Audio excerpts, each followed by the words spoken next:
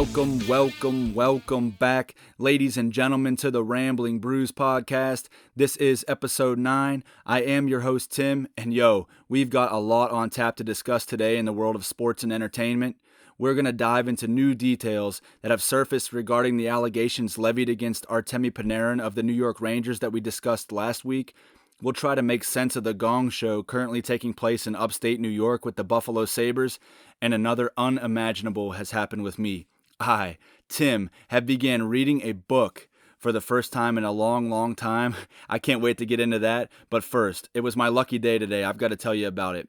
This afternoon, I rolled through the drive-through beer distributor as I always do, and I said to the guy, I'll take a 30 of Coors Light cold, please. And he said, man, we've got 36 Coors Lights that come with a Pittsburgh Penguins cooler if you're interested in that. So obviously I picked that up, and you can probably tell, but if not, I'm in a tremendous mood. So let's get this show cracking.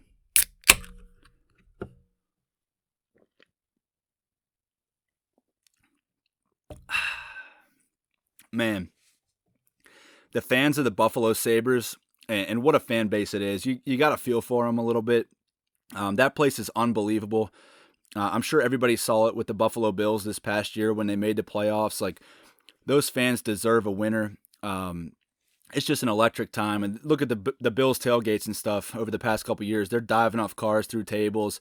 They're just starved for a winner in that town. And especially Buffalo Sabres fans. That barn is packed each and every night. And unfortunately for them, they've been trash for so long. They haven't made the playoffs in a decade. It's been since 2011, the last time they made the playoffs. In that span, in 2015, they finally were lucky enough to finish dead last in the league. They had the best odds to get the draft lottery, which was the Connor McDavid sweepstakes. We've talked about this on previous episodes, but Edmonton actually secured that pick, so they missed out on Connor McDavid. But Buffalo landed Jack Eichel, an unbelievable talent. He dominated at Boston University in college, was an absolute stud. He came into the show, and he's played pretty well thus far in his career. He has 352 points in 372 games. So just a hair under a point per game, but pretty solid player. But he really hasn't been able to get the Sabres into the playoffs. Obviously, as I mentioned, they've missed since 2011 and really haven't come close since Eichel's been there. And I said it on episode 2 in my predictions of who would make the playoffs, and we'll take a look at those predictions here in a minute and circle back and see what my predictions are looking like right now in the middle of the season here. About 9 weeks in. I said this was a prove-it year for the Sabres, both for Eichel individually and for the organization, to prove it to Eichel that they were going to take that next step and become a playoff team. They were going to take the next step as an organization, go out and acquire players, make good deals, have everybody kind of rise at the same time, and go out and make the next step and become a playoff team and turn themselves into a contender to make it known to Eichel that he should want to stay there, and prove it to him that he should want to stay there throughout his entire career. He can win there. They went out this summer. They acquired Taylor Hall to help them out offensively and give them some more star power. Taylor Hall was a MVP a couple years ago back with the New Jersey Devils. He was originally drafted by the Edmonton Oilers, had some great seasons there. And then ultimately signed this year. Probably would have got a bigger deal, but with the COVID season and the salary cap restriction and all of that stuff, this past year with the league losing revenue last year in the playoffs and then not being able to have fans most of this year, he ultimately chose to sign a 1-year deal with Buffalo, which was surprising at the time. I didn't think he would want to go there. I thought he would want to go to a contender, but he's also like on a prove-it year, right? So he signed a 1-year deal. But it really just has not been working out well. I mean, this season is off to a disastrous start if you're a Buffalo Sabres fan or if you're in that organization. Let's take a look at some of these stats. As a team, the Buffalo Sabres currently, right now as it stands today, are 6 wins, 11 losses, and 3 overtime losses through 20 games, which is good for last in the East Division. They've given up 14 more goals than they've scored. I mean, goaltending, it's always been a huge issue for Buffalo, especially in recent years. And really, they haven't had a decent goaltender since Ryan Miller left in 2014. They've had a bunch of journeyman goalies. They've had Linus Ullmark, who currently is their goalie. They've had Carter Hutton. They've had Robin Lehner, who's since turned his career around. Now he's in Vegas. Banged up right now, but he's pretty much their starter on paper. Him and Marc-Andre Fleury split in time, but he just didn't pan out in Buffalo. And so really a lot of goaltending issues have contributed to their woes over the last decade, not being able to make the playoffs. But for the sake of this argument in this segment, I'm going to focus on the offensive side of the puck because there are some big money-making players for Buffalo just not producing. just not enough to help them get over the hump. And I could see why the organization and the fan base is really frustrated. We'll look at a couple of their top paid players here. First with Jack Eichel. As I mentioned, he's the captain of the team. The star of the team, the face of the franchise, just last year signed a $10 million deal, which he signed up through 2026. So 10 sheets a year for him. Right now, he has 2 goals, 13 assists, and 15 points through 18 games. Not near good enough. Some of you might say, okay, 15 points through 18 games, not bad. It's right around his career average. But at the end of the day, 2 goals in 18 games for your captain, your star player, your biggest offensive threat just isn't going to get the job done, and not for $10 million. Big problem there. Taylor Hall, the guy I just mentioned that they signed this offseason, has a ton of offensive prowess, one of the best players in the league. He's super fast, high-skilled, can finish, great playmaker, just a great all-around player. This year, making $8 million, has 1 goal, 11 assists, and 12 points in 20 games. Again, not even close to good enough, not what he should be producing if he's making $8 million a year. To only have 1 goal through 20 games is an absolute joke. Sam Reinhart is actually one of the bright spots this year. He's actually only making $5.2 million, so he's well below the other guys on this list. But he's really producing at a decent clip. He's just not the guy that you need to be one of your leading scorers. He's right now has 8 goals, 7 assists, and 15 points through 18 games, and he's mainly playing second line wing. He's probably better suited to play third line wing on a team with more depth, but the way Buffalo is structured, they just don't have the depth. So he's playing top power play. He's playing a little bit with Eichel. He's playing a little bit on the second line. So he's producing. Give him credit, and he's definitely worth the $5.2 million he's making when you compare it to the $10 million and the $8 million Eichel and Hall are making for what they're producing. Hey, swig a beer for Sam Reinhart. He's actually coming to play this year on a shit team. The biggest problem for this team is Jeff Skinner. So Jeff Skinner, they just extended him last year for $9 million a year. I don't have the contract length in front of me. I know it was probably 5 or 6 years at least. It might even have been 8, which for Buffalo's sake, hopefully it wasn't 8. But this year, I hope you're sitting down for this stat line. He has 0 goals, 1 assist, and 1 point through 17 games, and has been a healthy scratch the last few games. Meaning, I think it's the last 4 games actually, meaning the team and the organization actually thinks the team's better off with him sitting up in the press box, not on the ice. And he hasn't taken that well. I've read some quotes where he's saying, I don't see how there's any way I can improve if I'm sitting on the bench or if I'm sitting up in the press box. So I'm not sure how well that's going to go, but you really can't blame the organization. The guy has 1 point. He has no goals through 17 games. That's an absolute joke. And he's making $9 million a year. So with my WVU graduate math, again, as I mentioned on the last episode, the Sabres are paying a grand total of $32.2 million, about 40% of their cap, for 11 total goals this year. Let me give that to you one more time. They're paying $32.2 million, about 40% of their salary cap, for 11 total goals this year, 8 of which have come from the lowest paid guy on that list, Sam Reinhart. I mean, they have to be scratching their heads in Buffalo, and the fans are just so pissed off, and understandably so, man. That place should be rocking. The amount of time that they've been bad, and they've had to acquire some talent and draft and develop their prospects, and they're just still sitting here 6 years after they drafted Jack Eichel. They were that close to Connor McDavid, but they got Jack Eichel, a great young player, and they're still in the same spot where they're no closer to a Stanley Cup, and no really any closer to a playoff appearance than they were back then. It's a joke. There has to be a massive shakeup on the horizon for Buffalo, you'd have to think. It's rumored that Jack Eichel has had enough. So I haven't seen that confirmed anywhere, but from what we've just discussed, I can understand why.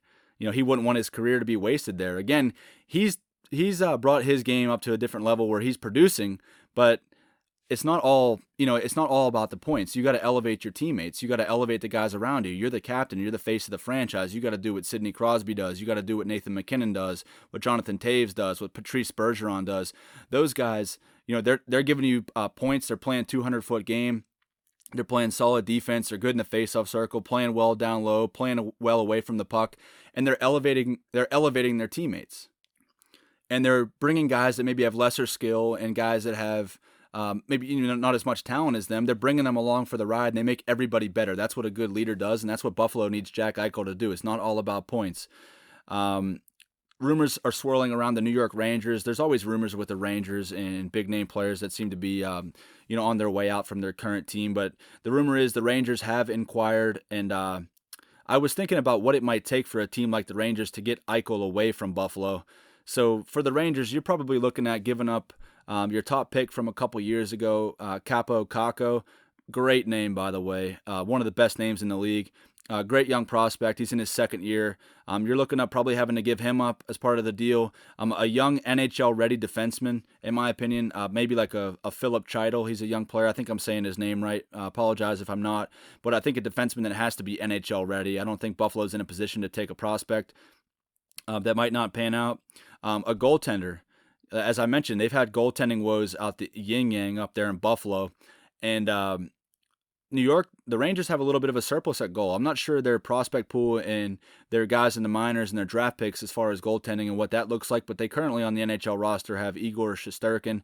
He's their starter. Good potential young goalie to be a number one guy in this league. And they have Alexander Georgiev, who was a hot commodity this past year in potential trades, but saw the New York Rangers actually buy out Henrik Lundqvist and keep Georgiev. So you never know, but I would think a goaltender would have to be going the other way as well, along with at least a first-round pick going back to Buffalo from New York and possibly some other later-round picks as well. So that's a big, big price. You're talking about a top young player, an NHL-ready defenseman, possibly a goaltender, and multiple picks, including first rounders. If you're the New York Rangers, or if I'm the New York Rangers, I'd do that deal. I think it's a deal that would definitely have to be done in the offseason.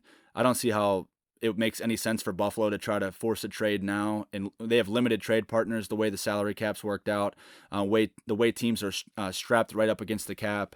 There's so many teams kind of still in the hunt too, right? It's early in the season.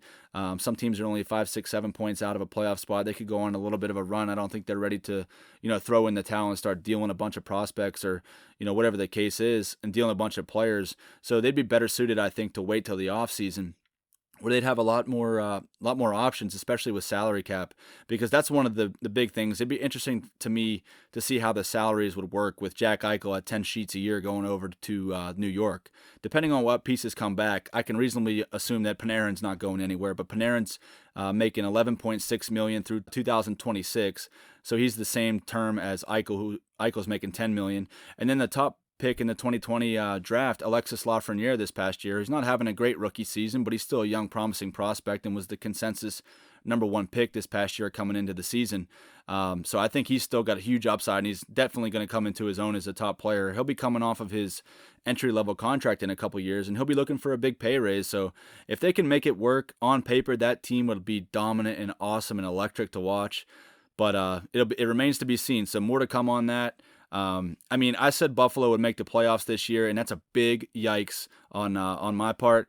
But I really thought they'd get their shit together. I really thought they'd show up, and I really thought they'd make a move this year in the standings, and they'd get into the playoffs and make some noise, because they really have to do it if they had any chance to keep Jack Eichel in their organization. But I think we should actually circle back and look at my playoff predictions from episode 2 for each division. I got a lot of flack whenever I sent these out from some of my buddies and some listeners saying that how I was dead wrong in certain areas. So I think we should circle back and see how those predictions are holding up. So I pulled up my predictions from episode 2, and we'll go through each division. Let me take a swig of beer before we do this.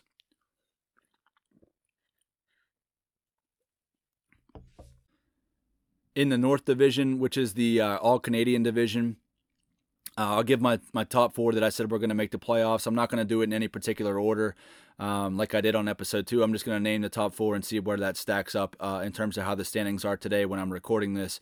In my predictions, I had the Toronto Maple Leafs, the Edmonton Oilers, the Montreal Canadiens, and the Ottawa Senators making the playoffs.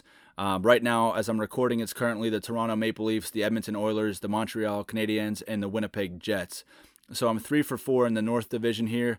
Ottawa, the only team I had pegged to make a playoff appearance this year. They're the only team sitting on the outside looking in, and they're really struggling. They're 8 points out right now. I thought they had a chance to make some noise. They were 10,000 to 1, I think, were the odds for them to win the Stanley Cup. I have a little bit of money on that. That's not looking great right now. But I thought, they had a lot of young, promising players. They added Derek Stepan. This year, the veteran from the New York Rangers, and also he played a couple years out in the desert in Arizona with the Coyotes. They added him, and I thought, he might bring in some veteran leadership, and he certainly did, but he's actually unfortunately gotten injured, and I think he's going to miss the rest of the season. They also added Matt Murray, who brings a lot of goaltending pedigree, championship pedigree. He played super well for the Pittsburgh Penguins back in their back-to-back cups, pretty much leading the team and shutting things down in the crease there those 2 years, but he really kind of lost his game in 2018 and hasn't really been the same, and unfortunately for him, in Ottawa, it's like fucking target practice out there for him every night. I mean, teams are getting grade A chances. They're getting odd man rushes, and he's just getting beat and beat and beat, and you got to feel for the guy. But you never know. He could turn it around, but they're only 8 points out, as I mentioned a couple nights ago. I believe they were only 3 points out, and they lost 2 straight. So anything could happen in that North Division. I mean, the way the teams are scoring in that league, anything could happen. So I'm not optimistic that Ottawa is going to make the playoffs, but I'm pretty confident in my other 3 teams. So I'm happy there with my 3 out of 4 pick, or my 3 out of 4 teams that I picked in the playoffs, currently in a playoff spot there in the North. In the West Division, I had the Colorado Avalanche, the St. Louis Blues, the Vegas Golden Knights, and the Minnesota Wild, and I'm 4 for 4 in that division, as those are the top 4 teams currently in a playoff spot. Thanks for coming. In the East Division, I had the Philadelphia Flyers, the Boston Bruins, the Pittsburgh Penguins, and the Buffalo Sabres. But right now it's currently the Washington Capitals, the New York Islanders, 2 teams I thought would miss the playoffs this year, the Boston Bruins, and the Philadelphia Flyers. So I'm 2 for 4 on those predictions. The Sabres, as we just talked about, they have no hope to make it. So I've got no hope there. But the Pittsburgh Penguins are actually tied with the Philadelphia Flyers for the 4 seed, but they sit on the outside of the playoffs looking in, as they've played 2 more games than Philadelphia. But they did just shit pump the Flyers 5-2 the other night. So a lot of hockey to be played there, but we'll see. I'm 2 for 4 in that division. And finally, the Central Division, I had the Tampa Bay Lightning, the Florida Panthers, the Carolina Hurricanes, and the Columbus Blue Jackets. And right now it's currently the Tampa Bay Lightning, the Carolina Hurricanes, the Florida Panthers, and the Chicago Blackhawks. A big surprise in that division. We'll talk about one of the reasons I think they're a big surprise. They're the young player, their rookie goaltender, or the great player, their rookie goaltender, I should say. Kevin Lankinen, when we look at the favorites for the Calder Trophy, the Rookie of the Year, here in a little bit. But I'm 3 for 4 in that division, and all in all, stay hot, Tim, right now. The predictions are looking solid. I'm clipping at a 75% correct rate so far, but again, a lot of hockey to be played. The Pittsburgh Penguins this week, I wanted to talk about some news, unfortunately, that came out on Tuesday. Sidney Crosby was added to the COVID-19 protocol list. It hasn't been confirmed that he has COVID or that he's tested positive from COVID. You really can't get much information on this kind of stuff from the NHL. I don't know if it's a HIPAA issue or whatever the case is, but they agreed to that at the beginning of the season with the NHL Players Association, that anybody that makes or is added to the COVID-19 protocol, the reason for that will not be disclosed. It could be a variety of things. He could have a false positive. He could have a true positive. He could have COVID. He could have encountered somebody that has COVID, or encountered somebody that has COVID. There's a number of things that can happen. But all in all, the NHL is actually doing a much better job, it appears, with the COVID cases and the COVID protocol lists. Just 20 days ago, 8% of all NHL players were on the COVID list.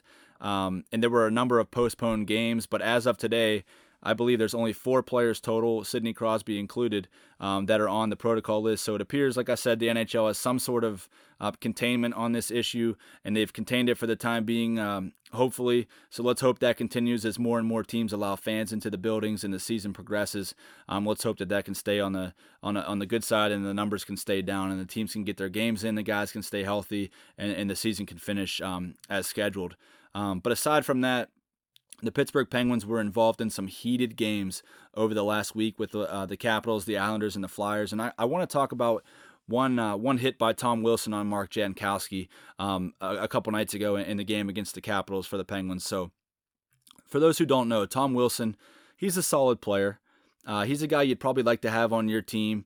You don't want to play against him. I don't know if anybody that plays against him really likes him in the league. He's just an all-around scumbag on the ice.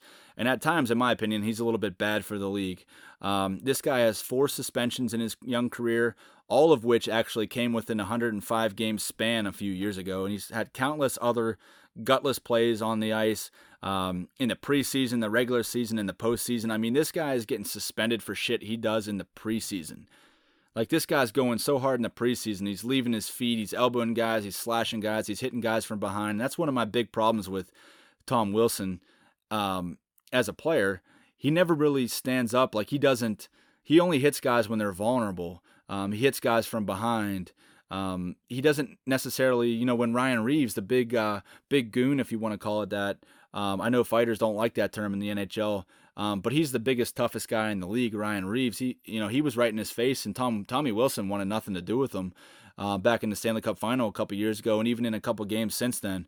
It's laughable that everybody thinks he's so tough, and he's a good player, and he's tough to play against. But again, he's out there headhunting, and he's out there hitting guys when they're vulnerable. They're not looking. Most recently, one of his suspensions, he served a 20-game suspension. Actually, I believe it was reduced to 14 games after an appeal for an elbow to the head of St. Louis Blues forward Oskar Sundqvist. But this guy is just an absolute piece of shit on the ice. You'd like to have him. I mean, if he was wearing a Penguin sweater, I'd be all about it. We cheered for Matt Cook for a long time, and he was a very similar player and didn't put up the numbers that Tom Wilson did. So you got to give Wilson credit. He's able to play that style, and he plays first-line minutes. He opens up a lot of space for Nick Backstrom and Alex Ovechkin. He plays a little bit on the power play, as we'll talk about here in a minute. But he's also just a pain in the ass and an absolute just scumbag out there. But for those wondering about the Mark Jankowski hit, the other night, so basically Mark Jankowski was a delayed offside play, and the puck, Jankowski's skating out of the zone. The puck comes to him. It's like in the air, and he bats it out of the air and back into the Washington Capitals zone, so his line mates and the Penguins can make a line change. Okay, so I believe in the NHL rulebook you have about 0.6 seconds in terms of time to throw a hit after somebody moves the puck before it's either a late hit, a board, interference, whatever they want to call, depending on where you're at on the ice. And so again, 0.6 seconds. So on this play, Mark Jankowski bats the puck out of midair. He's not even looking at the puck anymore. He's going for a change. And there's 1,000, 2,000, 3,000, 4,000, bang. And then there's Tom Wilson hitting him up high. Maybe a little bit of contact with the chin, but definitely Mark Jankowski had no idea it was coming. Definitely a ridiculous hit. Just a scumbag hit, as I mentioned. Just something you would predict that Tom Wilson would do. I mean, the puck wasn't even close. The puck was an absolute option for Tom Wilson, because the puck wasn't an option, I should say, for Tom Wilson, because the puck was behind his own fucking net. This happened in the neutral zone. So the puck was behind his net because Jankowski already dumped the puck in. So you can't tell me it wasn't a head-hunting play. And I've had buddies that that are Capitals fans and people I've seen online saying, well, you got to play the game. You can't admire your pass, blah, blah, blah, blah. Hey, I get all that. But this wasn't admiring your pass. This wasn't, playing a tough game. This was a scumbag piece of shit Bush League move by a scumbag piece of shit player. I'm sorry, but maybe I'm biased because I'm a Penguins fan and he's done this a lot to the Penguins. But somebody, and this ties back to one of the episodes I had before about fighting. Somebody needs to just punch this guy in his fucking face. And Ryan Reaves tried to do it, and Ryan Reaves bodied him a couple times. And Tom Wilson wanted nothing to do with him. He can't hang with Ryan Reaves, and it's one of the big things that pisses me off about the Penguins. They had Ryan Reaves for that reason. They went out and acquired Ryan Reaves. They traded a good young prospect, Oskar Sundqvist, ironically, who Tom Wilson also dummied his chin and got a 20-game suspension for, as we just talked about. But they traded Oskar Sundqvist, a good young prospect, for Ryan Reaves, and then flipped him around because he wasn't being used by the coach. That could have went a long way in that 2018 playoff series, and you never know. The Caps might not win the Stanley Cup if Wilson's not running around like a scumbag, hitting everybody and creating a lot of space for the top end players for the Capitals. If Ryan Reaves is out there and he's got to answer to Reaves. I know this was a long rant on Tom Wilson. I'm sorry, but the hit was garbage. It was Bush League. It should have been a 5-minute major. Tom Wilson's in the box. He got a 2-minute interference. He's shaking his head like, what'd I do? What'd I do? I mean, this guy, like I said, I'd love to have him on my team. I don't personally hate the guy, but I just think at times he's bad for the league. And all the hits they're trying to get out of the league and all the things they're trying to clean up with the game, I think he's just a big problem in that regard.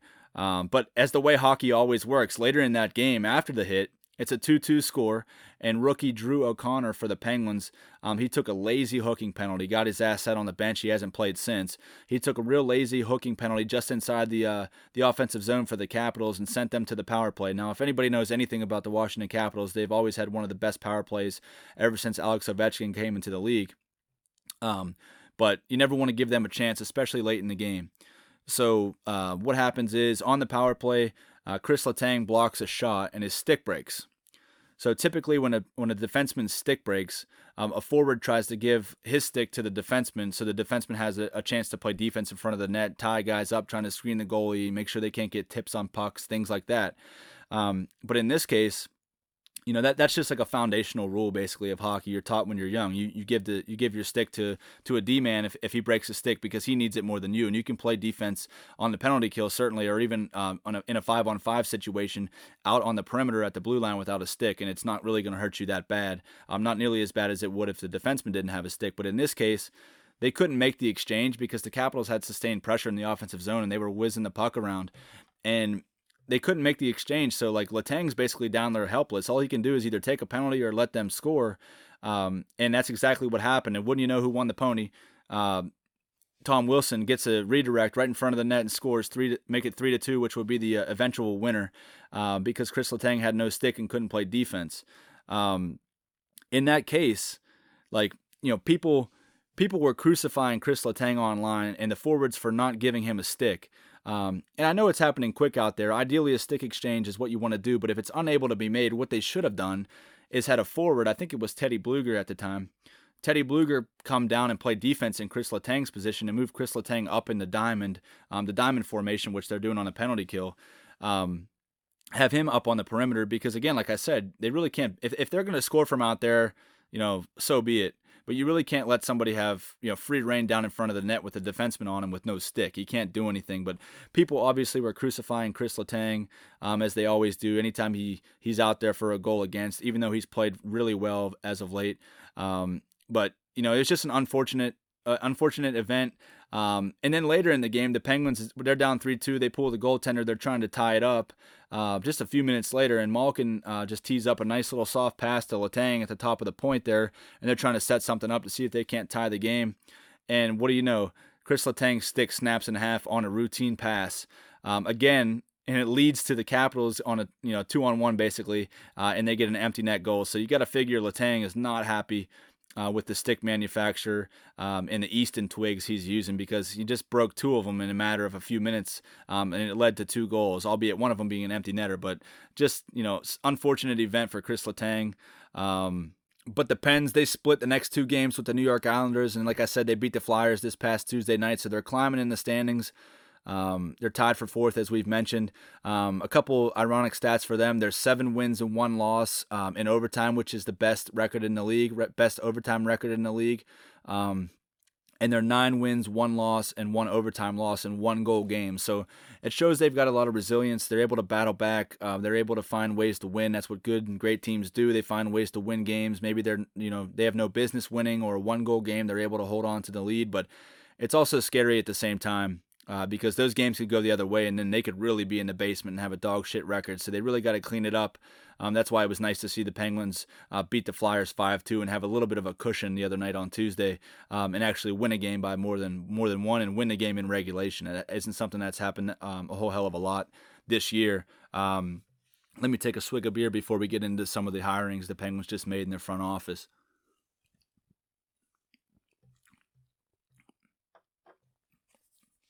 Ronnie Hextall, he's already at it.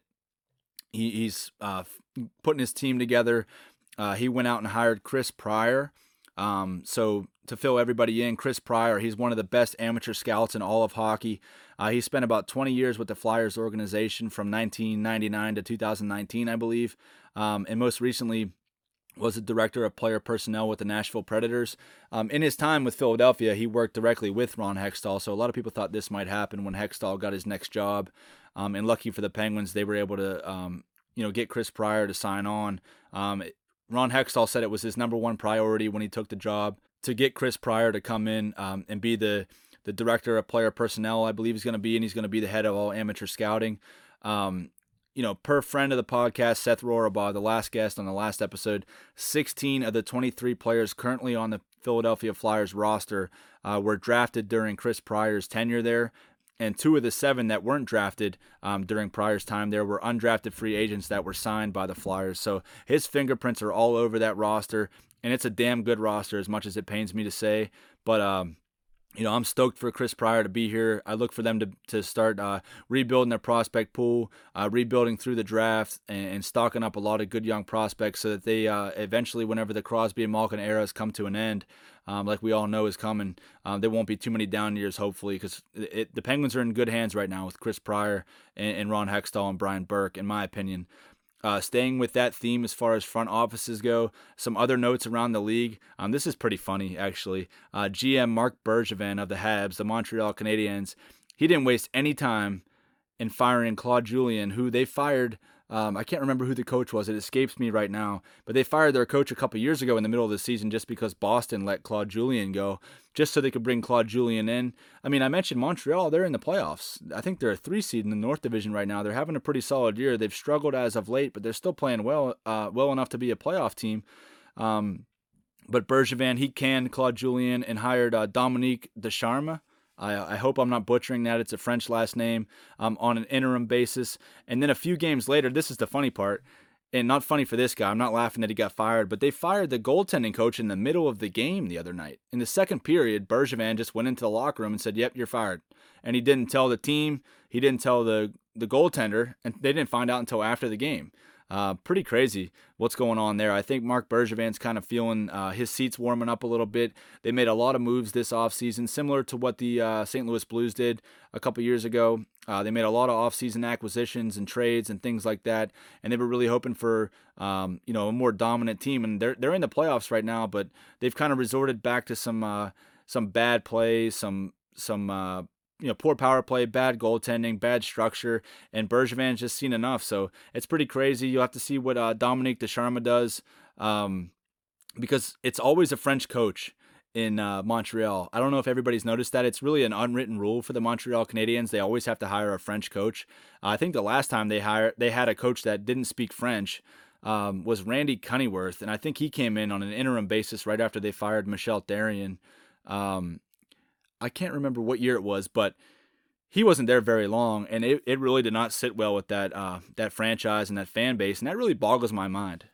I don't understand that. So, like, I know, most people, and I don't want to make a generalization here, but there's a lot of people in Montreal and that province in Quebec that are French, and they want, their coaches to speak French. But if I'm a fan, I couldn't give two shits what language he speaks. It could be translated to French. I'm sure a lot of those people speak both languages, English and French. As long as they're going out there and winning games, that's all that matters to me. I don't see why it's such a big deal, that they have to have a French coach. I think that kind of limits them potentially in some good candidates around the league. So we'll have to see what Dominique Ducharme does. Again, hopefully I'm not butchering his name. I don't know if he's going to be the long-term answer, but you never know. We'll see what happens. And Marc Bergevin, I'm sure, like I said, he's feeling the heat. So he's hoping that Ducharme can turn it around and keep this team going into the playoffs and maybe make a little noise, or his days might be numbered in Montreal as well. Sticking with some other stories from around the NHL, I wanted to dive in a little bit to the Calder Trophy, the Rookie of the Year race, and some of the favorites I have. If I had a ballot, who I would be looking to vote for. I've got 3 guys here. Kirill Kaprizov, the young Russian stud phenom, 23-year-old player, came over this year, his rookie year with Minnesota. One of the main reasons I picked Minnesota to be a playoff team in my predictions, but he's been far and above what I thought he could be as far as an impact on that team and an impact on the league and that fan base. Those fans, similar to Buffalo, they deserve a winner. That's a great state up there in Minnesota. They love hockey. They're obsessed with it. And they deserve a winner at the NHL level for sure. And it's crazy because, like we've said, the NHL, they don't really do a great job of marketing their stars. So hopefully Minnesota and hopefully the NHL markets around this kid, because he's electric to watch. He's got 6 goals, 11 assists, and 17 points through 19 games. Pretty solid pace, just under a point per game for a rookie in this league. And in Minnesota, they're not actually known for, their offensive prowess and their offensive game. They're more of a structured team. But Kaprizov, he brings a lot of electricity to the ice. And again, he's must-watch TV for me. He's just rejuvenated that team. He's so dynamic. Another candidate is Vitek Vanasek. Again, hopefully I'm not butchering these names. He's a Czech Republic goalie. He's been a huge surprise for the Washington Capitals in goal. He's really kind of taken over the crease down there because if you remember, they let Braden Holtby go. Braden Holtby left in free agency. He went to the Vancouver Canucks. And they had Ilya Samsonov penciled in, the young stud prospect from the Hershey Bears coming in to be their goaltender and take over the reins from Holtby. He had been there for a long time. And he played pretty well to start the season. Then he ran into that COVID-19 protocol violation where he had to sit out some time. He actually got COVID from that, so he sat out some additional time with COVID-19. And then in that time, Vitek Vanasek has basically taken over. He's taken his opportunity. He's got 9 wins, 4 losses, and 3 overtime losses in 17 games. Now, I know that only adds up to 16 games in his record, but he was pulled in one game, and in that game, the goalie that came in to take his place actually, I believe the Capitals came back and at least tied it, so that goalie became the goaltender of record. So that falls off of Vitek Vanasek's record. But he's got a 2.81 goals against average and a .909 save percentage, so 90.9 save percentage. Pretty solid for a rookie. He's definitely been a surprise there because you remember they brought the Capitals also brought in Henrik Lundqvist, and he obviously isn't able to play this year due to some health concerns. So I did see he's back on the ice, so that's great to see. But the Capitals, their goal crease looks to be in good hands with Vitek Vanasek, and you got to figure Ilya Samsonov's going to come back hungry, wanting his spot back. So definitely a viable option for the Calder Trophy at this point in the season, right there. And another goaltender, the Chicago Blackhawks, as I mentioned before, one of the biggest surprises for them, and probably the main reason they're even sniffing a playoff spot right now, Kevin Lankinen. Just seemingly came out of nowhere. 9 wins, 3 losses, 3 overtime losses in 15 games, 2.55 goals against average, and a 92.4% save percentage. Just unbelievable numbers for a rookie. Got to figure this kid is going to take the reins, and we'll see if he can stick around for the Blackhawks for the long haul here because they had Corey Crawford, their longtime goalie, take off for New Jersey in free agency. And ultimately he retired. We talked about that before, but they didn't really have an answer in goal for Chicago. Like coming into the season, I wasn't even sure who was going to play. I figured they were going to have a really tough season. I think a lot of people did. And the way Kevin Lankinen's playing and the way Patrick Kane's playing, that Chicago Blackhawks team could potentially get in the playoffs and make some noise. So my money, if I was betting or if I was voting on this, I'd pick Kirill Kaprizov.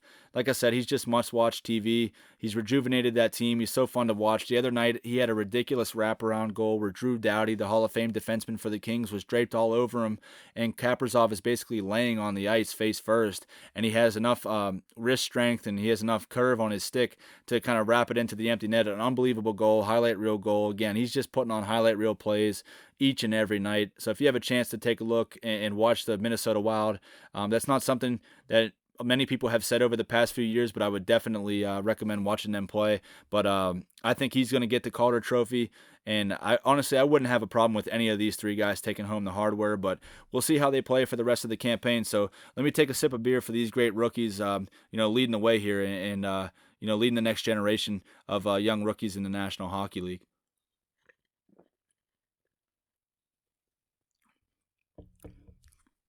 And you know who might need to take a sip of beer and relax and chill out is Jordan Binnington. Jordan Binnington is the goaltender for the St. Louis Blues. He's a bit of a hothead. He's had a lot of ups and downs in his career. He seemingly came out of nowhere a couple years ago when the Blues went from dead last in the league on January 1st to winning the Stanley Cup in the same season, which was incredible. I don't think anybody's ever come close to doing that as far as being dead last in the NHL and then going on to win the Stanley Cup in the same year. But Jordan Binnington, the other night, they were playing at the SAP Center out in San Jose against the Sharks. He's not playing well. He got lit up for a few goals. He ultimately got the yank from his coach. He got pulled. And, typical, it happens. It happens to every goalie. He's skating off the ice, and he skates by the San Jose bench.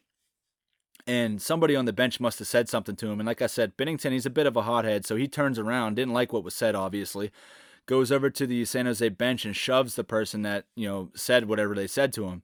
Nothing really happens after that. He kind of skates away, and Erik Karlsson comes up to him, who's the top defensive player in the league and one of the best players on the Sharks, comes up to Binnington and kind of might have said something to him. You couldn't really tell on the camera. And Binnington fake punches him with his blocker. He didn't hit him, but he kind of tried to make him flinch a little bit and keep skating past that. And at that point, Devan Dubnyk, the goalie for the San Jose Sharks has seen enough. He's pissed. Binnington's kind of trying to show up his team and try to rile up his own team and potentially have a comeback. And he goes out to greet Jordan Binnington, because remember, those old barns, the SAP Center, you know, they don't, the bench isn't, the locker room isn't near the bench. So they have to go to the other end of the ice. It's kind of funny because like the benches aren't big enough for the backup goaltender. So like you have the backup goaltender's kind of just sitting down there in the corner in the runway all by himself. But that's where Binnington had to go because he got pulled and the backup goaltender was going in. But at the other end of the ice, he had to skate past Devan Dubnyk. And he skates past him, and Dubnyk came out, and they had a little, they had words, and they had a little push and shove and match a little bit. And Devan Dubnyk, after the game, basically came out and said, I don't know why Binnington's skating around, pretending to punch guys. I told him to get off the ice. He's 165 pounds, swinging at guys, fake punching guys. Get out of here. So it was pretty awesome. A little bit of goalie action there. You love to see that. And I think if you're a St. Louis Blues fan or you're a St. Louis Blues player or somebody in that organization, you have to love what Binnington did. He's really trying to rile up his teammates, get the boys going. He doesn't take any shit. Anybody that chirps him, he's in their face. And the remarkable part is the St. Louis Blues actually came back and won the game 7-6. Just incredible. Jordan Binnington is an absolute beauty. And speaking of beauties, I mentioned in the intro that I've recently picked up a book for the first time in maybe 6 to 7 years, and I'm not joking. That might actually be an understatement. It might be more like 10 years. I'm just not into that stuff. I'm not into books. I'm not into nonfiction. I'm not into fiction. I'm not into any of that kind of stuff. I like reading maybe sports stories here and there and things like that. But you could probably suspect that based on my takes on movies that we've talked about on previous episodes. But I'm not a book guy. But in this case, I've started reading a book titled Beauties by James Duthie. He's a reporter for TSN in Canada. It's an awesome book. It's just a book full of unique, untold hockey stories from 57 former NHL players, ranging from Wayne Gretzky to Mario Lemieux to Paul Bissonnette to Ryan Whitney to Sidney Crosby, Connor McDavid, Alex Ovechkin, Austin Matthews, Bobby Orr, and so many more. It's been incredible so far. It's just pretty cool. It's like you might have heard some of these stories or heard rumblings about things like this, but these are untold stories and unique stories that aren't necessarily about the game all the time. They're more about the personalities of guys, the players, things like that. Just things you wouldn't typically know, and it's kind of like locker room stories and things that kind of make you feel different about players you may have hated or players you love that make you love them even more and things like that. It's really interesting. The first story in the book is actually it's a foreword written by Roberto Luongo, the ex-goalie for the Florida Panthers and the Vancouver Canucks. One of the biggest beauties in the league by far. Roberto Luongo, he has an hilarious foreword. And then the Bobby Orr story that James Duthie tells, where he was getting this whole book going. He was kind of starting it out. He wasn't sure how he was going to do it, so he reached out to Bobby Orr. Now, Bobby Orr is one of the best players. He's a top 3 player of all time for sure, and the best defenseman to ever play the game. He changed the game. Arguably the best skater of all time. Definitely right up there. He changed the way the game is played. He plays it. He was a fourth forward out there, essentially, the way he skated and his offensive ability. Just an incredible player. He was a player agent as well. A remarkable story about that, because I believe he became an agent after his career, because while he was playing, he had a bunch of injuries. He wasn't able to play that long. But while he was playing, his agent, I believe, took a lot of his money and spent it unwisely or stole it from him. So he wanted to make sure that never happened to any players again. And so he's just a remarkable guy. He represents a lot of top-end players in the NHL and a lot of players in the NHL in general right now. But it's cool that he's looking out for the players. He doesn't want what happened to him to happen to them. So all-around great guy. But James Duthie reached out to Bobby Orr, to say, hey, I got this idea. I want to get some stories from a bunch of players. I wanted to know if you had any stories you'd like to tell, and kind of left him a message. And, he didn't think anything of it. He wasn't sure if Bobby Orr would even get back to him. And sure as shit, the next day, Bobby Orr called him. And it was pretty crazy, because Duthie's talking about how, he didn't have any time to prepare for this. And, Bobby Orr called him and was like, hey, James, it's Bobby Orr. You got time to talk now? And he's like, holy shit, it's Bobby Orr. So he didn't know how he was going to record the conversation so that he could go back and write it and take notes and everything for the book. So he runs in and he grabs his, his wife. His wife's on the phone. She's talking to somebody. I think he said she was trying to order something for their daughter or something like that. And he's like, babe, I need your phone. I need your phone so bad. And she's blowing him up because I guess she had been waiting on hold for a long time. She finally got through, and he's like, no, you don't understand. I need your phone. And she's like pissed off and yelling at him. And he's like, babe, it's Bobby fucking Orr. I need your phone. It's Bobby Orr. So she finally gives him the phone, reluctantly, after, hanging up. And he goes in, and the only way he knew how to record it is hilarious. He's like, he just put the phone down, what Bobby Orr was talking through, and put it on speakerphone, and then recorded it with his wife's phone so that he could get it like that. It was pretty crazy, like the way he put this together and how great the book turned out from what it started and like how far it came. It was awesome. That was a pretty crazy story. Bobby Orr, again, is the man. And the second story I've read so far is about Sidney Crosby. It's written by his teammate from his time in the Quebec Major Junior Hockey League with the Rimouski Oceanic, Eric Nielsen, who played mostly in the minor leagues after that, didn't really sniff the NHL, but still great friends with Sidney Crosby to this day. It was a pretty interesting story about Sidney Crosby's nickname. Now, I know a lot of people probably don't know Crosby's nickname. I mean, I'm sure you've heard Sid the Kid. You've heard Sid, you've heard the next one, or SC87, or whatever some of the media has given him. But his true nickname is Daryl. So why you ask his nickname is Daryl? It's pretty funny. I've heard this story before, just watching some Penn's TV stuff and some documentaries on Crosby, but it was pretty crazy to read how it all came about. I didn't know this, but Eric Nielsen, he talks about in the story that Crosby came into Rimouski, and they basically the franchise had told him, like, Nielsen was kind of acting up and all this stuff, and he wasn't really being the player that Rimouski thought he was, and he was staying out after curfew and partying and not showing up on the ice and things like that, just not playing, not being a player that took hockey seriously at the time, and they were actually going to let him go and send him back to his hometown and kick him off the team. And he convinced them to let him stay for 1 year, or let him stay that year, and he played really well. And he kind of showed his way that he was, maturing as a player. And then they came to him at the end of that season and said, hey, we have a chance to draft number 1 in the Q draft this year, the Quebec Major Junior draft. And we were going to select Sidney Crosby, they said. So, they said, you showed us, Nielsen, that you can be a good player and a good mentor now, and you get it. Everything we've talked about the past year, you get it. So we want you to be his roommate. So it's pretty crazy. So they become, good buddies, and, long story about how, like, they're just having fun, and Crosby's so interested in hockey, and he's not like, he's not into the partying and all that and sneaking out and stuff like that. He's just so interested in hockey, as you can imagine with Crosby. But they get to one of the games, and then the veteran players typically sit out the end of the preseason, right? This is the preseason game, because they're not really playing, but Crosby just came in, and so the coach had him playing, and all the veterans, including Nielsen, are sitting up in the stands, and they're watching this game. And Sidney Crosby, I believe it was like through the second period, he had 4 goals, 4 assists. He's just dominating everybody out there his first few games in the Q. So very impressive. I knew, or Nielsen said they knew the player, they knew Crosby was so good, but they just didn't know how good he was until they actually saw him. So they're sitting there, and all the veterans are like, hey, who's that Toronto Maple Leafs player that had 10 points the one night?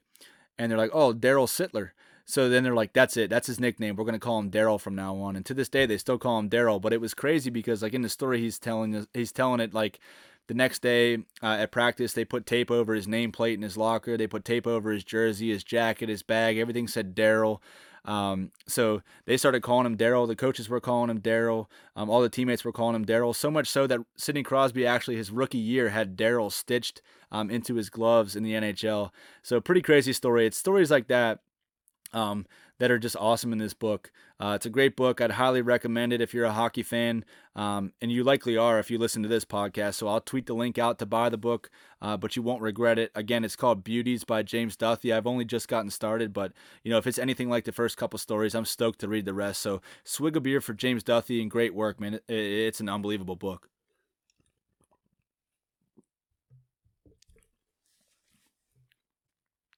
And I mentioned in the intro, I'd be remiss if I didn't talk about the updates I've read on the Artemi Panarin situation regarding the allegations levied against him by former coach Andrei Nazarov, alleging that Artemi Panarin back in 2011 assaulted an 18-year-old Latvian female, which Panarin has denied. The Rangers have denied, and basically a lot of people that were involved or at least were there have denied. Slava Malamud, he's a former journalist and a great follow on Twitter. He's at Slava Malamud. That's SLAVAMALAMUD. He's a great follow on Twitter. He's a former journalist. He largely tweets about crazy things happening in Russian sports and in Russia in general, all the way from martial arts to hockey and just life in Russia in general. He's actually a former journalist who lived in the Soviet Union and in Russia after the Soviet Union fell, but he's currently a math teacher in Maryland. I thought about potentially like not mentioning that he's a math teacher in Maryland, but I think he posts that on his Twitter account, and I read some articles in the USA Today about Slava that talk about that as well. He has no problem calling out things that happen in Russia, so it's pretty interesting, and I had to figure he was going to chime in on this situation. Fortunately for us and the listeners, he provided a translation from the tabloid publication in Russia where Andrei Nazarov first levied his allegations publicly against Panarin. And per Malamud, Nazarov says that he hates Panarin's politics and wants to avenge Panarin's acts against the Russian government. So there you have it, just as we suspected. The Rangers mentioned this in their statement that we read last week, that this was a political threat and an intimidation tactic. He basically is pissed off at Artemi Panarin and all the acts in his support of the direct opposition to Vladimir Putin and the Russian government, and he's trying to get back at him, which just shows you his motive. And now, even if this was true, this is a dog shit motive, and it really hurts his case. But it appears that this is not true. I hope this is not true, as we've mentioned. But again, it appears from the translation from Slava Malamud that this is exactly what that is. It's a political threat. It's an intimidation tactic trying to force Artemi Panarin to stop speaking out and stop supporting those who do speak out. Nazarov also went on to say, per Malamud, that he believes Panarin lives a cushy life in New York City, an easy life, just sitting there criticizing Russia and Putin, and it's led to a lot of unrest in Russia. Also, per Malamud, Nazarov thinks he's a Russian patriot and strongly disagrees that the NHL is a superior league to the KHL. I mean, he calls the NHL a dirty league where Russian players are discriminated against and where funny business is happening. So I can't speak to the discrimination in the NHL for him because he played in the 90s. So I'm not going to discredit that. It's very possible at that time he faced some discrimination of Nazarov, that is. But as far as funny business, I mean, like there's a ton of stories out there about funny business happening in the KHL where guys' pay is withheld if they're not playing well, if they don't get points, or the team's not winning, they don't get paid. They have general managers and owners walking around the locker room with AK-47s, posing after the game and stuff with the players, like big time celebrities. They have players signing contracts that are all written in Russian in the middle of the season with no representation and no translator for them to read it, which basically is docking their pay, maybe 50, 60% sometimes, depending on what the owner wants to pay or how the player's playing. A lot of guys from North America have said that they've been hurt and the team doesn't believe them. The team thinks they're faking it. They put news articles out just burying the guy.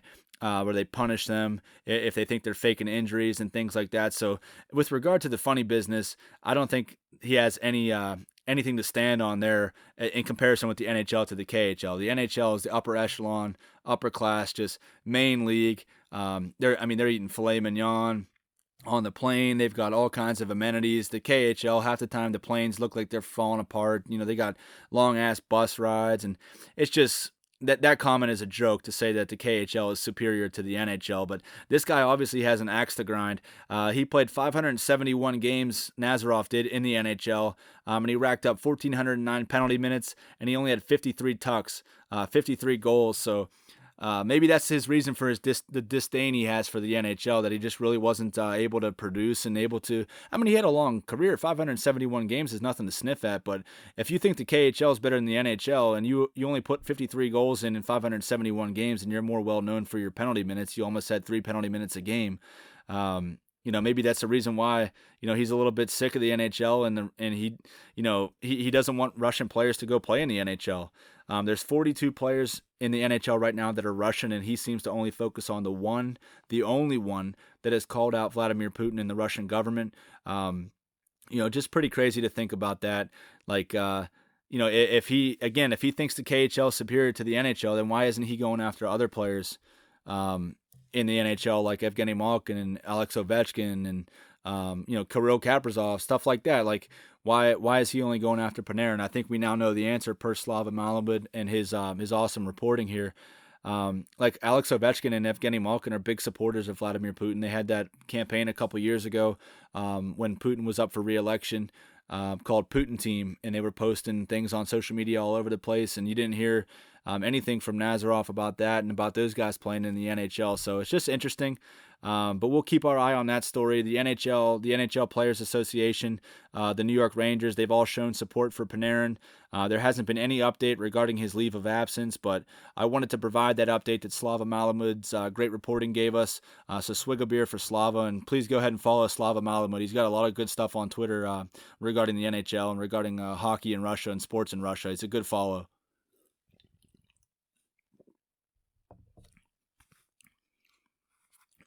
As far as the Gambling Brews segment we had last week, holy shit, we're off to a freezer on that. We went 1-2 on the week. My 3 picks, won 1, lost 2. I really didn't think the Edmonton Oilers would be shut out by the Toronto Maple Leafs. Actually, they were shut out again in the next game by the Leafs, and then the third time they played them in a row, they got dummied 6-1. So rough week for the Edmonton Oilers going up against the buzzsaw that is the Toronto Maple Leafs right now. But I did have the Maple Leafs winning the first game on Saturday night, this past Saturday night, winning money line or straight up.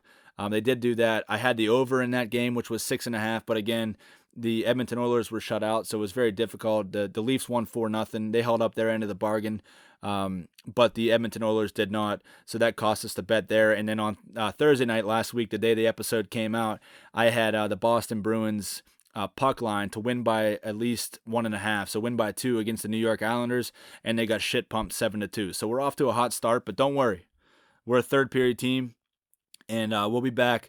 Don't worry about it. This week I don't have any picks. I didn't see anything I really liked on the slate for this upcoming weekend. If anything pops up, I'll be sure to tweet it out at Rambling Brews. So if you're looking for any tips, you can either fade me or you can ride with me through this little rough patch, but we're going to bounce back. I can guarantee it. But I'll tweet out some picks if I have any this weekend from at Rambling Brews on Twitter. Some other quick notes from around the sports and entertainment world. J.J. Watt in the NFL signed a 2-year, $31 million deal with the Cardinals. We'll see how that turns out. I'm not sure exactly how old he is, but there seems to be a lot of fans in Pittsburgh that are a little bit upset that he didn't come to Pittsburgh and unite with his other brothers, his other 2 brothers, T.J. Watt and Derek Watt, both who play for the Steelers. I know Mark Madden here in Pittsburgh in town is having some fun with the Pittsburgh hoi polloi, as he calls them, because they're just fanboying out and they wanted J.J. Watt, even though the Steelers really had no need for J.J. Watt, no use for J.J. Watt as far as their scheme goes and as far as their personnel goes.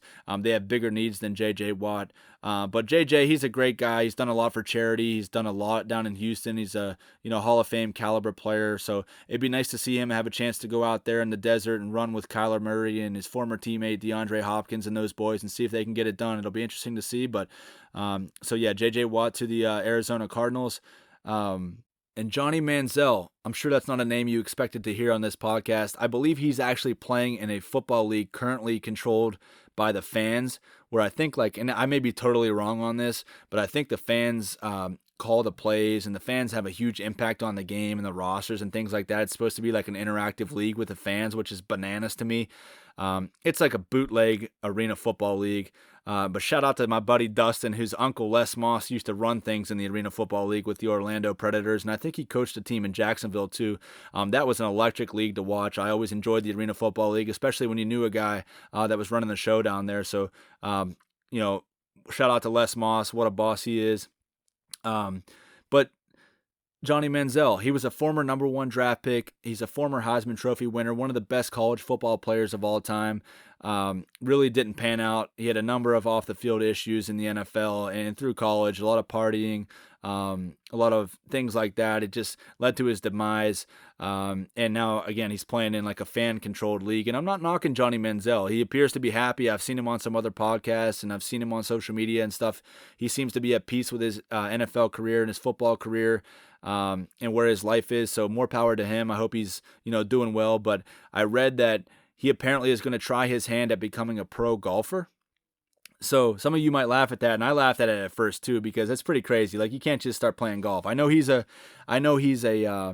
a pretty good golfer from what I heard, but there's a difference between a pretty good golfer who golfs occasionally and a pro. Golf is the hardest sport, in my opinion, in the world. I don't even think it's close. It's the most frustrating sport, but at the same time, the most rewarding sport there is. So I don't know what he's trying to do. If he wants to become a pro golfer, if he's trying to play on the Korn Ferry Tour, or if he's trying to play on the PGA Tour or some lower level tour, I'm not sure exactly what his goals are, but hey, more power to him. Good luck with that. We'll see how that pans out.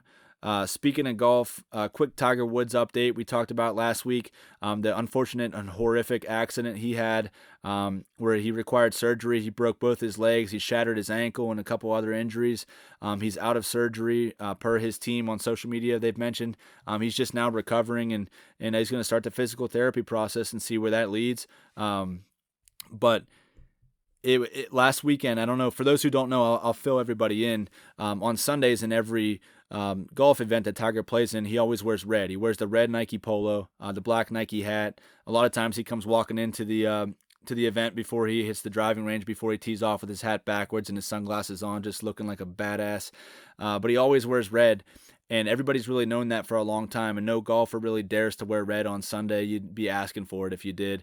It's just not a good idea, and that's just Tiger's thing. He's done that for a long time. He's a dominant player.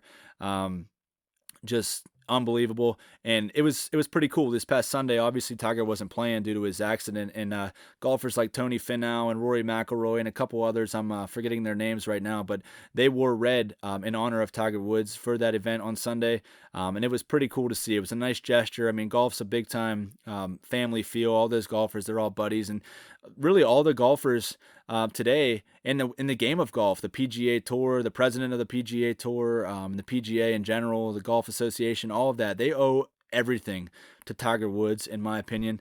I mean, golf would be around for sure. It was around before Tiger Woods. It'll be around after Tiger Woods, but it would never be at the level it's at now if it wasn't for Tiger Woods. You now have big time athletes playing golf. You have people that are in shape playing golf, guys that could potentially excel in other sports. They're playing golf. He's made it mainstream. He's made it must watch. You can tell by when Tiger's not playing, usually the ratings plummet for golf events. And a couple years ago, whenever he won the Masters, and I think it was last year, maybe it was 2 years ago. Time's really flying right now. But when he won that, it seemed like the whole world was pulling for him. At one point, everyone was watching him rise up when he was younger, and then he got to the top, and then he had his issues and everything like that, and he kind of went down again, and then everyone was ready for the underdog to kind of overcome again, and he really united the golf world. He's the best golfer of all time, in my opinion. And like I said, they owe a lot to him. So whenever he saw them wearing red for him in support, it was pretty cool. He reached out on Twitter and said, hey, I thank all the fans, I thank all the players, all the thoughts and prayers and gestures and everybody reaching out to me is really helping him get through this tough time. So we're pulling for Tiger Woods. It's great to hear he's in good spirits, and hopefully he makes a full recovery. Just awesome what those golfers were doing for Tiger Woods. So swig a beer for those guys. I got to crack one.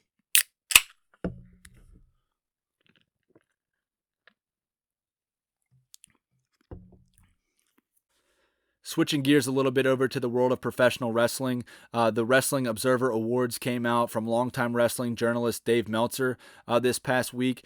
And one award I wanted to talk about was Pat McAfee.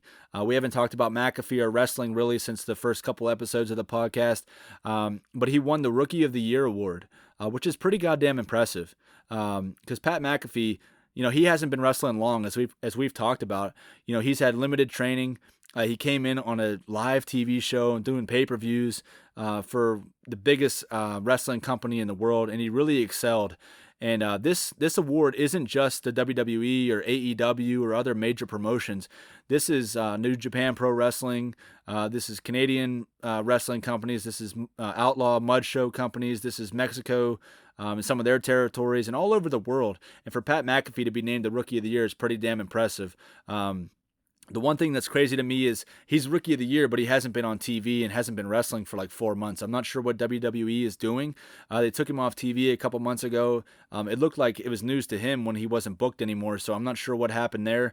Maybe they'll do something with him around NXT TakeOver, which is near WrestleMania in April, in early April.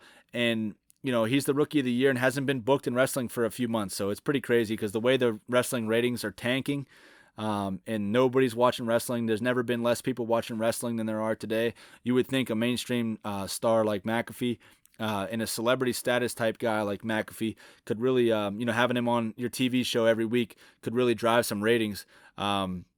So we'll see what happens there. And speaking of celebrities making their wrestling debut, Shaquille O'Neal in All Elite Wrestling AEW this past Wednesday night, made his in-ring debut in a mixed tag match. I didn't really know the storyline because I don't watch AEW. It's really hard to watch for me. It's just outlawish to me.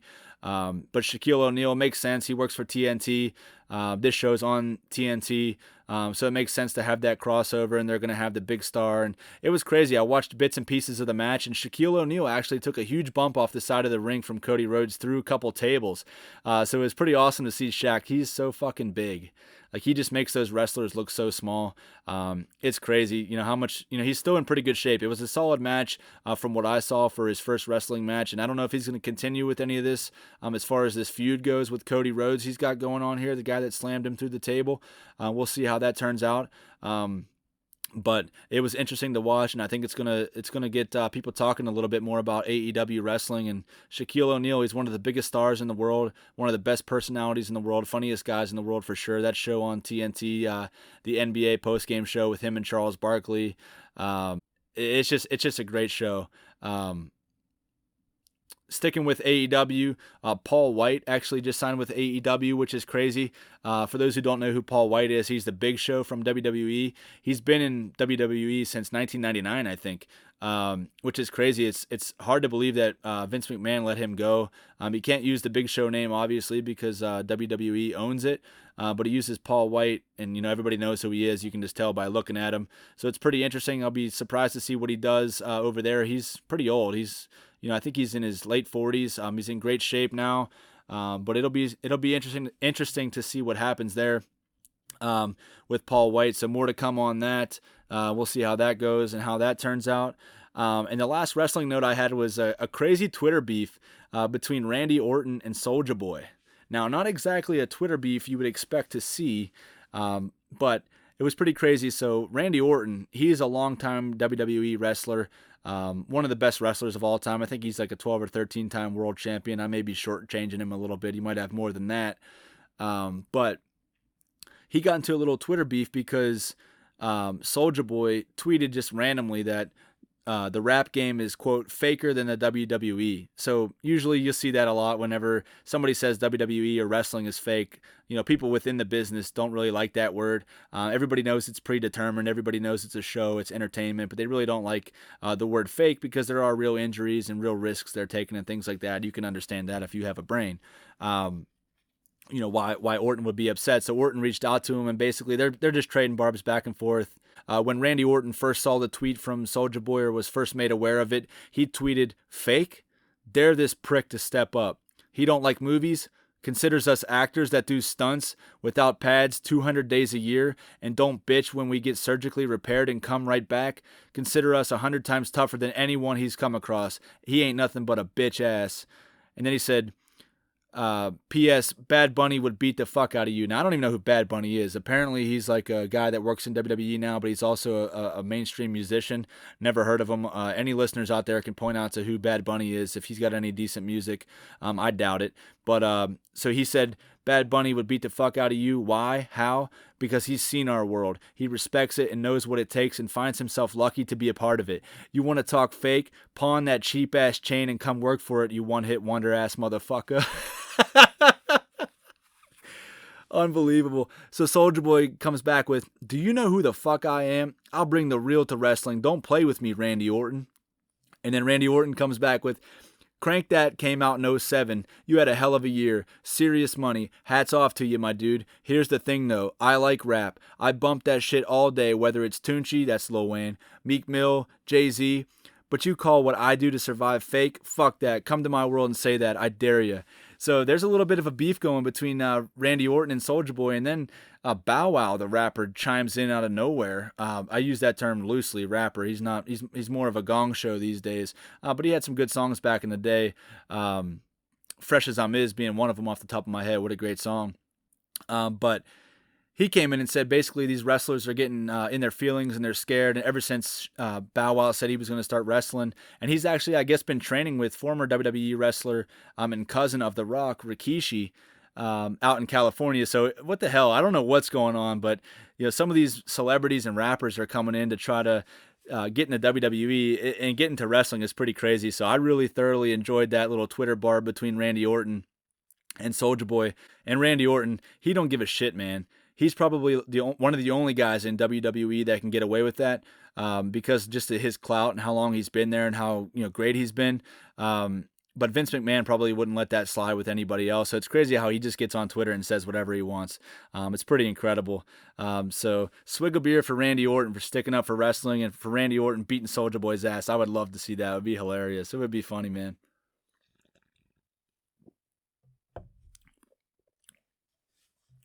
And as we've done the last couple weeks on the podcast, there was a couple awesome sports anniversaries in sports history this week I wanted to touch on. On February 28th, which was this past Sunday, it was 11 years ago that Sidney Crosby scored the golden goal in the Vancouver Olympics against Ryan Miller and Team USA in overtime to win the gold medal for Canada. One of the most iconic goals in hockey history and most iconic moments in Canadian hockey history for sure. So incredible. It's been 11 years since that. Probably, at the time I was pissed off. Obviously, I wanted the USA to win, but if anybody could score for Canada to win the gold medal, I was glad it was at least Sidney Crosby. You had to figure he was going to do that. He's that type of player. He's unreal. Always steps up, super clutch. We've been over it, but just crazy. Sip a beer for Sid for the golden goal 11 years ago this past Sunday. Also, this past Tuesday marked the 28th anniversary of Mario Lemieux returning after missing 23 games for Hodgkin's disease. He chartered a flight and flew to Philadelphia after his last radiation treatment on that day. Went out and played that night and had a goal and an assist. Just an unbelievable guy, unbelievable comeback. So it was 28 years ago this past week. Crazy story about that. When he came back, he was trailing Pat LaFontaine, the great player, by 12 points for the scoring trophy with 20 games to play. So that's a lot of ground to make up. 20 games to play, you're down 12 points in the scoring race. And mind you, Mario Lemieux just came off of missing 23 games and dealing with radiation treatment for Hodgkin's disease. In those 20 games, Lemieux racked up 30 goals, 26 assists, and 56 points. Let me give that to you one more time. 30 goals, 26 assists, and 56 points in 20 games to win the scoring title fresh off of cancer treatment. Not only did he beat LaFontaine for the scoring title, but he won the title by 12 points himself. So when he came back, he was down 12. He scored so many goddamn points, he ended up winning the scoring title by 12 points, finishing with 160 points in 60 games that year, which over a full 82-game schedule would be a 219-point pace, which would be an NHL record and 4 more points than Wayne Gretzky's best season with 215 he had. And the guy had cancer. He had cancer. He was getting radiation treatments. And he came back and he put up 56 points. I can't stress that enough. 56 points in 20 games. 30 goals in 20 games.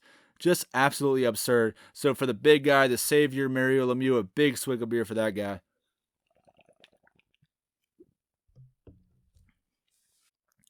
And with that being said, I just wanted to mention a few listener notes before we wrap up today. If you haven't already followed at Rambling Brews on Twitter, please do. And also the new Instagram at Rambling Brews Podcast.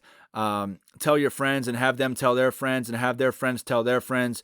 Keep a lookout for more content and videos and highlights coming on Instagram and Twitter. Keep a lookout for Gambling Brews picks on Twitter in the coming days. If I find anything or in the coming weeks, please keep following. I appreciate the hell out of everybody listening to this podcast and sharing the podcast and driving the numbers up. It's awesome to see. I really appreciate it. So we're trying to continue to grow this Rambling Brews brand, and we need your help, and we appreciate the hell out of everybody helping us do so. So this weekend, hit your local beer distributor, grab some cold Coors Light, raise some hell, and remember, if I don't see you around here, I'll see you around here.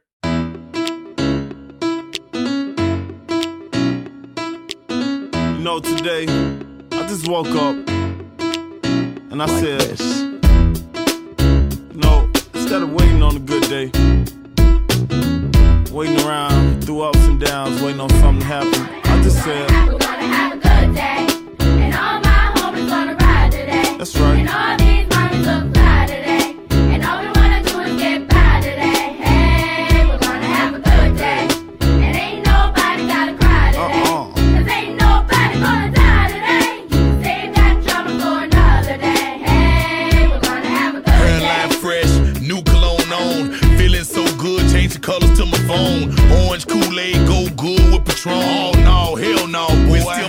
tone, free car wash. Had to clean up the Dodge. Give back when I can, just playing my part. Church folks had a fish fry, mustard, hot sauce, light bread, french fries. Love for the big guy. Hit the park, boys showing off their hops. Nappy Roots on the radio, and you know what about last night? Hit the pick 3, bought some Air Force Ones, 4 tall tees. Man, I'm loving BG. Good day, and all my homies gonna ride today, and all these mommies look fly today, and all we wanna do is get by today. Hey, we're gonna have a good day, and ain't nobody gotta cry today, 'cause ain't nobody gonna die today. You can save that drama for another day. Hey, we're gonna have a good day.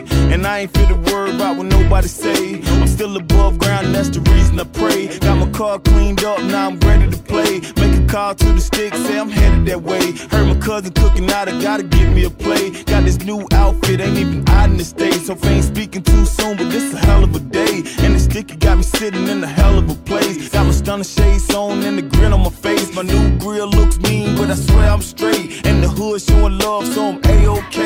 We're gonna have a good day, and all my homies gonna ride today, and all these mommies look fly today, and all we wanna do is get by today. Hey, we're gonna have a good day, and ain't nobody gotta cry today, 'cause ain't nobody gonna die today. You can save that drama for another day. Hey, we're gonna have a good day. We might as well do exactly what the children saying. Take the day off, hit the park and just hang. Barbecue, roll a few and put up the deuce. And if it's beef, put the piece down, throw up the dukes. It's time to change our ways so we can save the day. For the children's sake and make a better place to play.